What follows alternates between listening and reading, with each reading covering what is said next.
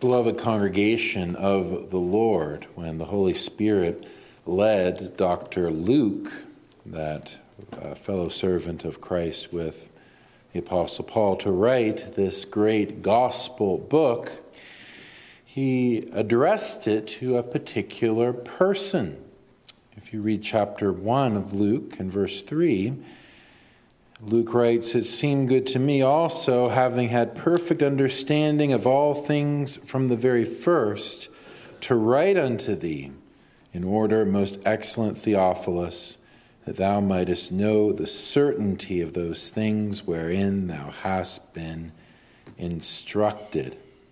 Well, isn't that an interesting name, children? Theophilus. How would you feel if maybe someday your mom and dad had a new baby and they told you, "We're going to name our new child Theophilus"? Well, that isn't a very common name today, but it has a very beautiful meaning. It means lover of God, lover of God. And it appears that this person was a Christian, someone who'd confessed faith in the Lord and been instructed in the ways of the Lord. And now Luke has investigated the whole story of Christ Jesus and his life from the very beginning, probably interviewing members of his own family, and committed these things to writing. We don't know much about this Theophilus, except that some have suggested that he might be a governor or a civil leader of some kind, a person of influence, because he's called most excellent Theophilus. And if you read Acts chapter 24, verse 3, you see that's also how a governor was referred to, most excellent or most noble Felix there. But in any case, I hope that as we continue on in this series through Luke's gospel book, that each one of us will be led to be true Theophiluses, lovers of God. Lovers of God, as the name denotes. Everything in this book is calculated to bring us to a greater awareness of the grace and the goodness of God to us in Christ Jesus. And even where some of these stories are extremely familiar, I hope that as we work through them, the Lord will stir us up within our hearts and souls to seek a fresh sight of the glorious grace of God in Christ. And in that way, we would find ourselves filled with love and adoration for him. To that end, we come to the second narrative contained in chapter 1, last time considering how the angel Gabriel appeared to that man Zacharias. And you remember, children, that encounter, while it explains some great things, the birth of John the Baptist to these women, Zacharias and Elizabeth, when they were very old and couldn't have children. Yet it ended in sort of a sad note, because Zacharias had unbelief towards the message from God. And so God, to punish him, made it so he couldn't speak or hear. Well, now we see that the story continues in verse 26 of chapter 1. "And in the 6th month the angel Gabriel was sent from God unto a city of Galilee named Nazareth, to a virgin espoused to a man whose name was Joseph, of the house of David, and the virgin's name was Mary." So 6 months later, we see how the same angel now appears to Mary. I want to show the main doctrines of this portion of Scripture under the theme, Christ's birth foretold. I thought that was a more fitting than the title found in your bulletin, so we'll use that. Christ's birth foretold. And we'll divide it really in two sections. First, the glory of the Lord, and the servant of the Lord. The glory of the Lord and the servant of the Lord. Well, I would put to you that the glory of Jesus Christ, it shines forth from the earliest portions of this history as it concerns his conception to the Virgin Mary inside his mother Mary. And as it predicts something of his birth and ministry and kingdom to come. These things are most precious to the true child of God. They are not just for one time of the year. They are for 365 days of the year. The truths of the incarnation and the coming of Jesus into the world are the most precious things that foster in our hearts love, faith, and joy in Christ Jesus. And where I think about how the glory of the Lord Jesus Christ shines forth here, I would think of his condescension in the first place. Condescension, children, that's kind of a big word. That just means when someone who is important, they stoop down and humble themselves to interact with people who are not so important. So we see the great humility of Jesus in dealing with a very humble family as that family to whom he would be born. You notice how those early verses which we read take us to a place called Nazareth. And Matthew Henry writes here that she that is Mary lived in Nazareth, a city of Galilee, a remote corner of the country, and in no reputation of religion or learning, but which bordered upon the heathen or the Gentiles, and therefore was called Galilee of the Gentiles. You see, many of the Jews, they were expecting Messiah to come, but they weren't expecting him to be born in this sort of place, to a humble little family in a humble little corner of the country of Judea, there in the region of Nazareth. You see, they would have been looked down upon by some of the people in Jerusalem. The center of everything was in Jerusalem. The religion, the government, the worship of God, the teaching authority of the people. But isn't it amazing? When the angel of the Lord came to the very heart of everything in Jerusalem, in the temple, he found that there was unbelief in that man, Zacharias. A godly man in his own way, and yet he found that he was stumbling at the word of God. He didn't believe as he should. But now we see that the Lord sends his angel to this place of Nazareth. There's other things we can learn about this family. You'll notice that even though throughout church history sometimes Christians' imaginations have gone wild and they try to supply all sorts of details that are not in the Bible about Mary and Joseph. But there are some things that actually are highlighted by the Bible that we need to pay attention to. One is that this was a poor family. We know that they didn't have much money at all. They didn't have power, prestige, or wealth. And we know that from later on in Luke's Gospel in chapter 2, verse 24, when they present their baby to the temple, they can only bring 2 turtle doves as an offering rather than the lamb and the pigeon that was prescribed. You see, the law of God allowed for very poor families, if they couldn't even afford a lamb, to bring 2 pigeons or 2 turtle doves instead. And so they would not have had much money at all. We read as well in Matthew 13, verse 55, that this Joseph to whom Mary was espoused, to whom she had promised to marry, that he was a carpenter, a tradesman. He engaged in honest work and skilled work, but perhaps not the kind of work that yielded a lot of money for his family at that time. He was called a carpenter's son, later on Jesus was, though indeed he was not truly the son of Joseph, as we will see.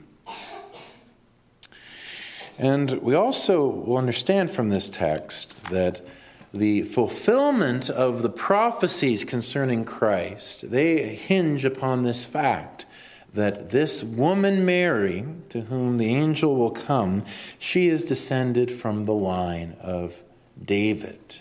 David. We read about that, didn't we, children? How David, the great king of Israel, had been given special promises to his seed, that is, to the Messiah, the son of David, that a kingdom would never depart from him. And so God has bound himself by covenant, by promise, to the descendants of David.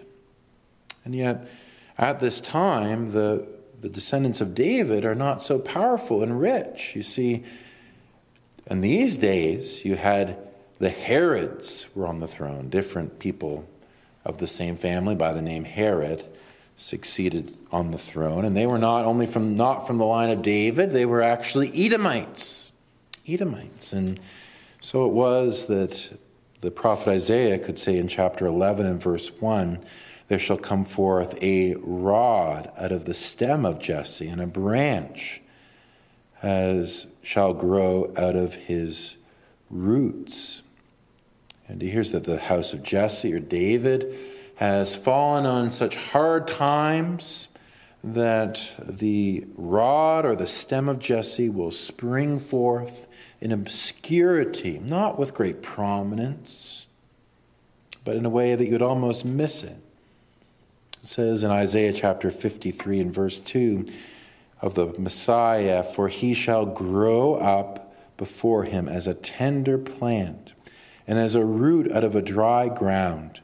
He hath no form nor comeliness, and when we shall see him, there is no beauty that we should desire him.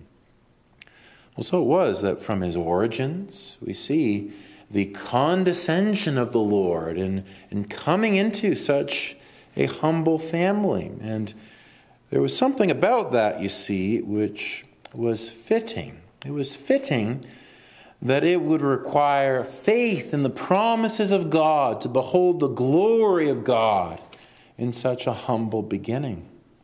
We just read, didn't we? There was no beauty in him that we should desire him. Here he is, the promised Messiah, and yet for the great many of his countrymen, there was nothing to stand out, nothing to be highlighted that would draw their allegiance unto him. But so also today. So many people, they regard Jesus as just a historical curiosity. Why is it that it's the year 2023 going on 2024? Well, it's just a curiosity. We happen to name our calendars by the birth and reign of this man. Perhaps they just regard him as a good teacher or someone who bestowed to humanity a particular religious philosophy. But to you, child of God, you know that he is more than that. Where his beauty is veiled to the unbelieving world, to you he is precious. Though to the heart of unbelief he is a rock of stumbling and of offense, to you he is the cornerstone laid of God, where the great purposes of God shall be fulfilled, and the great salvation of God shall be realized. To you, Christ is everything. And so it is, God is pleased to reveal his servant, the Messiah, in this humble beginning to show his condescension. I would say as well that the glory of the Lord is revealed in his messenger. In his messenger, we notice that. And in the 6th month, the angel Gabriel was sent from God unto a city of Galilee named Nazareth, to a virgin espoused to a man whose name was Joseph, of the house of David, and the virgin's name was Mary. And the angel came in unto her and said, Hail, thou that art highly favored, and the Lord is with thee. Blessed art thou among women. And when she saw him, she was troubled at his saying, and cast in her mind what manner of salutation this should be.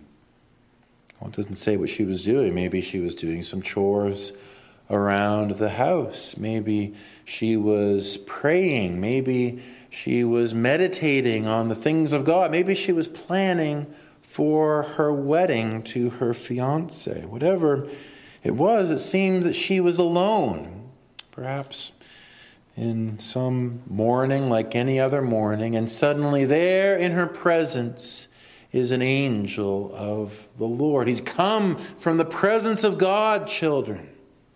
And now she's in the presence of this simple young woman. It's no wonder that she was disturbed by this. She was concerned. What could this mean? Sometimes we have this sort of picture book vision of angels. We see it's just a person in a white robe with maybe some wings and a halo above their head or whatever, maybe just in an adorable expression, the sort of thing that would just, warm your heart. But it's striking that whenever angels are described in their encounters with people, people feel overawed and filled with wonder. However it was, this angel appeared to her, and it doesn't say how the angel appeared. She was disquieted by this. Sometimes we maybe think of that great vision that Isaiah saw in the heavenly throne room in Isaiah chapter 6, where he saw that vision of the Lord in his glory, and the trains of his robe filled the temple. And he says there in Isaiah 6, verse 2, above it stood the seraphims, the angels. Each one had 6 wings. With twain he covered his face, and with twain he covered his feet, and with twain he did fly.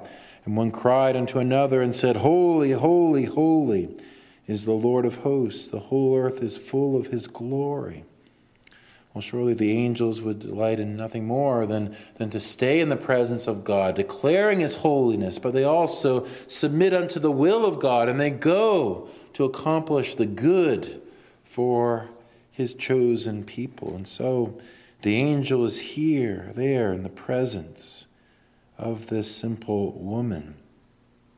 It says in Belgic Confession chapter 12, he created the angels good to be his messengers, to serve his elect, some of which are fallen from that excellency in which God created them into everlasting perdition, and others have, by the grace of God, remained steadfast and continued in their primitive state. It's a glorious thing to be in the presence of an angel. And so it is that the glory of the Lord shines forth in this, brothers and sisters, that such a heavenly announcement should come not only to one woman, but to all the church, that God himself, through his messenger, the angel, would testify to us that which is most necessary for us to know, that only in Christ Jesus is salvation found. There is no other name given among men under heaven whereby we must be saved.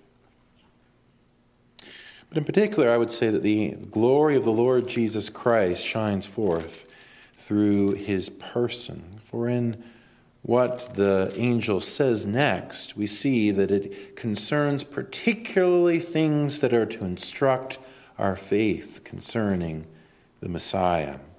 Verse 30, and the angel said unto her, Fear not, Mary, for thou hast found favor with God.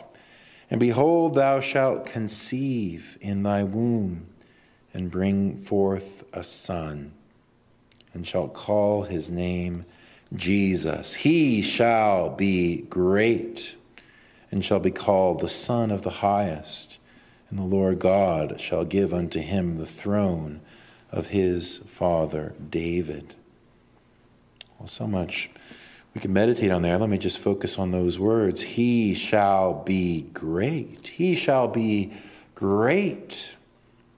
It almost seems like an understatement in this context, but even just stop and reflect upon what that means. The word greatness, or mega in the Greek, mega, It refers to persons eminent for ability, virtue, authority, and power. Maybe you remember in the last message we saw in Luke 1, verse 15, the angel had said this about John the Baptist: "For he shall be great in the sight of the Lord."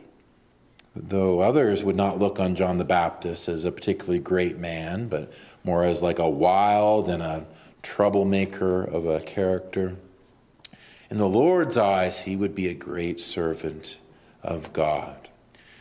But here it doesn't merely say that Jesus will be great in the sight of God, but it says that he will be great, period. He is the one before whom everyone will sooner or later confess his unparalleled greatness. In his prophetic office, he testifies of the greatness of God's wisdom in his revealing the will of God. In the greatness of our great high priest, in that role he renders a perfect sacrifice of himself to redeem great sinners. As the great King of kings and Lord of lords, he reigns over all. And so it is that his greatness knows no parallel and no equal. He is the one of whom the apostle says in Philippians 2, verse 9, "Wherefore God also hath highly exalted him and given him a name which is above every name, that at the name of Jesus every knee should bow, of things in heaven and things in earth and things under the earth, and that every tongue should confess that Jesus Christ is Lord, to the glory of God the Father." Indeed, we see he is a great person, but this greatness of his person, does it not revolve around his name? His name, Jesus. Jesus. We've seen a number of times, children, that names are very important in the Bible. And this name, Jesus, does any one of you know what this means? Jesus. Well, it means Jehovah saves, or Jehovah is salvation. What a fitting name that Jesus should choose for himself. You know, Jesus could have chosen any number of any personal names to testify of himself and who he is, but he chose this, that we would know that not only does salvation from sin and salvation from hell and salvation from judgment come from him, but that we would know that he himself is our salvation, that he himself is the one who is the deliverance from sin. For to know him is to be redeemed. To belong to him is to be snatched from the wicked one and to be brought into the fellowship of the sons and daughters of God. His name, salvation, it is a mighty tower that even the weakest and the smallest of his children, in trembling and fear, can flee to for refuge. His name, Jesus, was given unto him through the mouth of an angel.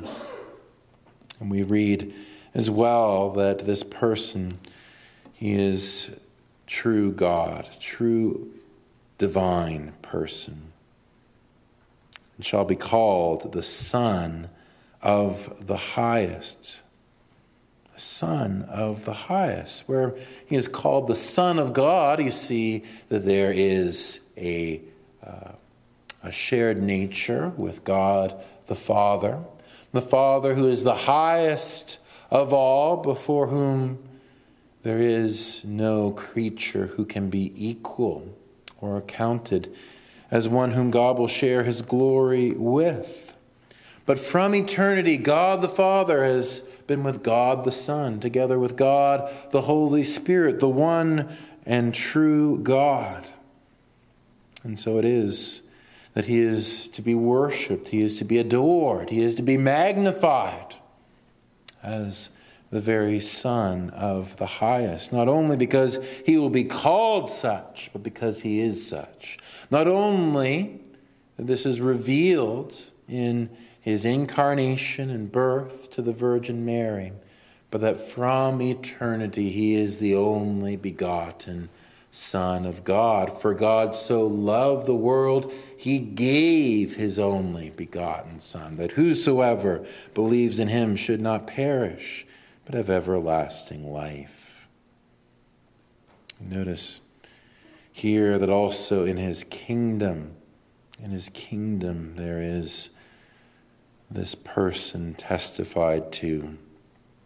We see, and the Lord God shall give unto him the throne of his father David.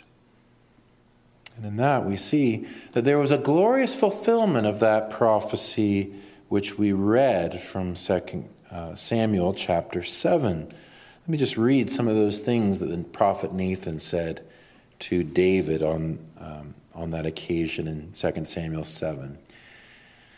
And when the days be fulfilled, thou shalt sleep with thy fathers. I will set up thy seed after thee, which shall proceed out of thy bowels. And I will establish his kingdom. He shall build an house for my name, and I will establish the throne of his kingdom forever. I will be his father, and he shall be my son.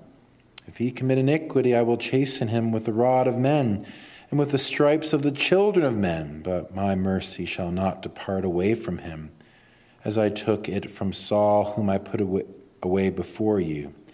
And thine house and thy kingdom shall be established forever before thee. Thy throne shall be established forever. Now, some people are puzzled by this prophecy because, on the one hand, if you read the book of Hebrews chapter 1, it is explicitly quoted in reference to Jesus Christ. And on the other hand, there are some things that don't really seem to fit well with the person of Christ. For example, the phrase in 2 Samuel 7, verse 14, where it says, if he commit iniquity, I will chasten him, and so forth, because, of course, Jesus never knew sin, nor was ever capable of sinning. And yet, what you see in that prophecy is that there's sort of a dual fulfillment in the person of Solomon, David's first son. There's a partial fulfillment as you see that the kingdom of God starts to be manifested with him and as well with the other people within the line of David. But you also see that there are certain things that cannot be fulfilled, particularly the fact that of the reign and the throne of this kingdom, there will be no end. This, of course, could only be fulfilled with the Messiah. So it is that the prophet Isaiah, long after Solomon was dead, he spoke in this way in Isaiah chapter 9 and verse 6, for unto us a child is born, unto us a son is given, and the government shall be upon his shoulder, and his name shall be called Wonderful, Counselor, the Mighty God, the Everlasting Father, the Prince of Peace. Of the increase of his government and peace there shall be no end, upon the throne of David and upon his kingdom, to order it and to establish it with judgment and with justice from henceforth, even forever. The zeal of the Lord of hosts will perform this. And of course, last year we discussed this in some depth, what that means. What does it mean by the throne of David? And we saw that when you trace out that theme in the Bible, what it particularly denotes is the church, is the throne of the Messiah. For the church of Jesus Christ, it exalts in our Messiah and our King. We elevate him and we lift him high in our worship and in our praise and in our adoration. And so it is that though the spiritual reign of Messiah covers all persons and all things in its authority, yet it is those who receive him in their hearts and lives that are especially the kingdom of Christ. They are the throne of Christ, the heart of his kingdom. And you notice how it puts it that He shall reign over the house of Jacob forever. In his kingdom there shall be no end. As the prophet spoke, so also does the angel. Though all the devices of hell and the devil and this unbelieving world should be arrayed with one voice and with one arm against the kingdom of our Christ, yet they shall never prevail. For the gates of hell will never prevail against the kingdom and church of our God and his Christ. So it is that there's so much here, brothers and sisters, that testifies to this glorious person. Oh, if our hearts do not sing with adoration towards the glorious Son of God at the things revealed here, then we must examine ourselves. Do we yet know him? Are we yet dead in our sins? If we can hear of him and not find that we are stirred to joy and wonder and praise. The glory shines forth not only in his person, but also in his incarnation. I used that word earlier, children. Incarnation, you see, is where we refer to the conception and birth of Jesus Christ. The conception and birth, his coming into the world, being born of the Virgin Mary. And that, you see, is particularly testified to here. We notice that in response to some of the things that this angel is saying, the woman Mary is sort of puzzled. Read in verse 34, and then said Mary unto the angel, how shall this be, seeing I know not a man?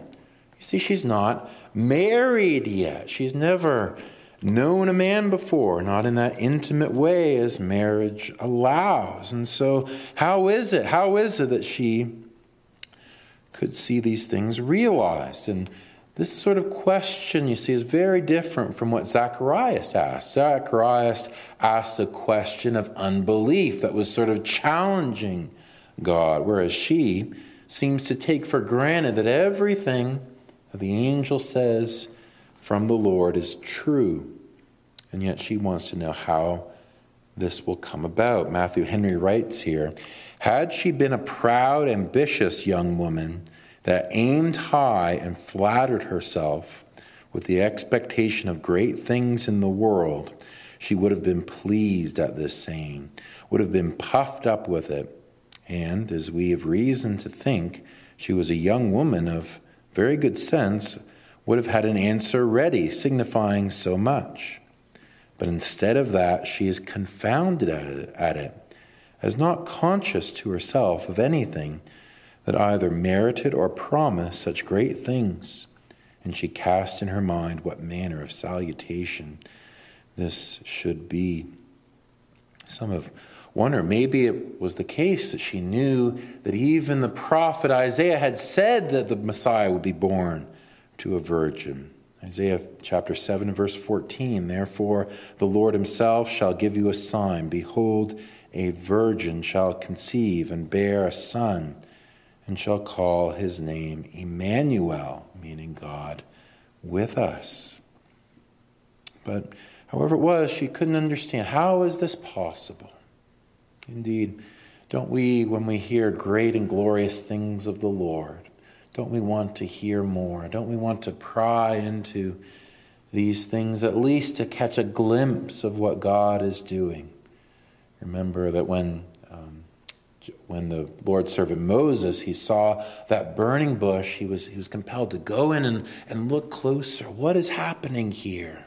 What is God doing? So also, as we stand on this holy ground, let us seek to understand what we can of the incarnation of Christ. Verse 35, and the angel answered and said unto her, the Holy Ghost shall come upon thee, and the power of the highest shall overshadow thee. Therefore also that holy thing which shall be born of thee shall be called the Son of God. So you have the description is given in these two ways. It won't be an angel that will perform this work, nor will it be a mere man who will perform this work. Surely no, it will be God the Holy Spirit. The Holy Ghost shall come upon thee, and the power of the Highest shall overshadow thee. Do you remember, children, the very beginning of the Bible? It says that there in the beginning, before anything else happened, in Genesis 1 verse 1, in the beginning God created the heaven and the earth was without form and void, and darkness was upon the face of the deep, and the Spirit of God moved upon the face of the waters. The Holy Spirit, you see, he was involved in the creation of the world from that nothingness and void and chaos of the first creation that God made. So also as the Holy Spirit hovered over those waters, so it also comes to hover over this woman, Mary. In some mysterious and great and glorious way, God is involved in something utterly new, something that breaks away from the curse of Adam's descendants and the curse which he visited upon this creation. A new start, a new beginning, a new creation is manifested here in the birth of this child, a glorious work. The great theologian Peter van Maastricht, in his systematic theology, writes this: spiritually, he, the Holy Spirit, will do in you what a man in such matter does carnally. Namely, he will separate some small portion of your flesh and blood to be the offspring. He will prepare that portion for this use. He will ward off all intemperance from which sin might afterward arise. Namely, so that a holy thing might be born of her. He will unite the human nature with the divine person. All those things together, and in particular those last two.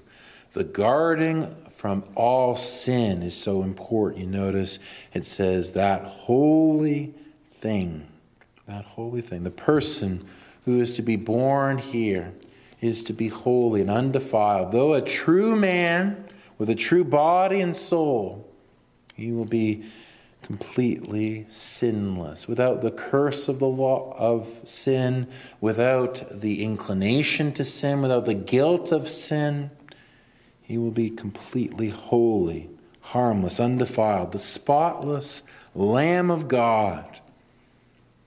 And likewise, there is the union of the true humanity with true deity in the person of the Son.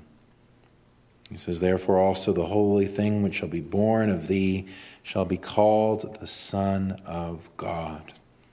Now all sorts of confusion has emerged here over the years.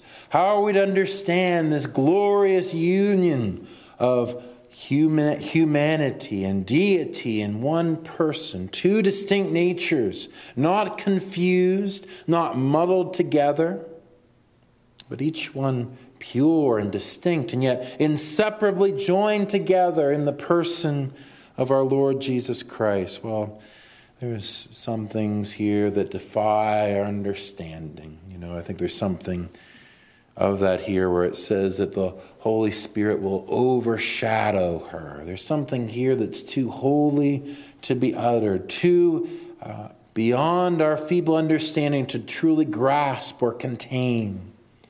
And yet we see that the God who can do all things, he can yet do this. He can inseparably join together true humanity and true deity in one person, so that he as true God may create the worlds and speak all things into existence, and he as man may suffer, may die, may rise again for our salvation. Here is what the apostle says in 2 Corinthians 8 verse 9, for ye know the grace of our Lord Jesus Christ, that though he was rich, yet for your sakes he became poor, that ye through his poverty might be rich. This is what should really fill us with wonder. Whenever we reflect upon this, maybe when we hold a baby in our hands, when we consider the miracle of any new child born in any mother, we need to understand that reminds us of how the eternal Son of God stooped down lower than we ever could have imagined in order to bring us into his kingdom of light, love, and salvation. It is this that fills us with joy and love towards our King and Savior. I would point us not only to the glory of the Lord in this passage, but briefly as well, the servant of the Lord. The servant of the Lord. And I want us to note what it is that Mary says in response here. We read in verse 36, "And behold, thy cousin Elizabeth, she hath also conceived a son in her old age, and this is the 6th month with her, who was called barren. For with God nothing shall be impossible. And Mary said, Behold, the handmaid of the Lord, be it unto me according to thy word. And the angel departed from her." A couple things I want to speak of here. First, you notice how the Lord comforts his servant, his handmaid Mary. You know, sometimes where the Lord deals with us individually in a powerful way, whether he calls us to a great duty, like he did to Mary, whether he asks us to endure great affliction, as indeed that would be part of Mary's calling as well, or just if he works in some unusual way with some kind of experience. One of the most glorious things the Lord can do to comfort his people is to bring alongside a fellow believer. I think that was something uniquely precious about this whole story, that this older woman, Elizabeth, who was related as a cousin, that she was set forth by the angel as a companion, as a mentor. It's a wonderful thing where the older women can come alongside the younger to mature and to disciple them. It's a wonderful thing where fellow believers, brothers and sisters in the Lord, can bear one another's burdens and share one another's joys. It's a precious thing, the communion of the saints. It's precious in the sight of the Lord. And it's one of the ways that brings comfort to the people of God. But it's primarily God himself who brings the comfort, isn't it? He says in verse 37, "With God, nothing shall be impossible." If the things promised to us in the Bible, brothers and sisters, if they depended on any creaturely might and power, then our comfort would be in vain, because something or other could frustrate the promises of the Bible. But the promises of the gospel and of the scriptures, they rest upon the invincible power of the Almighty God. None can stay his hand. None can resist his will. All things are possible with our God. And it's where we come to rest upon the sovereignty and the sovereign will of God for our salvation, that we may know the comfort that Mary also knew. But I would speak not only of her comfort, but also her submission. Verse 38, "And Mary said, Behold, the handmaid of the Lord, be it unto me according to thy word." You know, it's striking that in so many ways her faith mirrored that of her ancient ancestor David. You line up what he had said when Nathan gave this prophecy to him, and essentially that was exactly the same words. "Be it unto me according to thy word." Not just the word of an angel, but of God who had sent the angel. The word of God was the foundation of her faith. And so, that being the case, she gave wholehearted submission to that word. She leaned her whole soul upon it, for she knew it could support her weight. She called herself the handmaid, the slave of the Lord, because she knew that to be a servant in the house of the Lord is better than to dwell in the ways of wickedness and self-sufficiency. She is a model for us, brothers and sisters. It is our lot, and it is our calling to be content as but servants of the Lord, to surrender our whole lives unto him, knowing that he cares for us much more than we care for ourselves. The angel departs from her. The mission was accomplished, and now there was but for her to believe and trust. These are the things that should also characterize us on this Sabbath day. May we treasure these things in our hearts. May we expect God's will to be fulfilled in the full gathering of the kingdom of Christ. And may we, as true lovers of God, cherish the revelation of Christ's coming. Amen.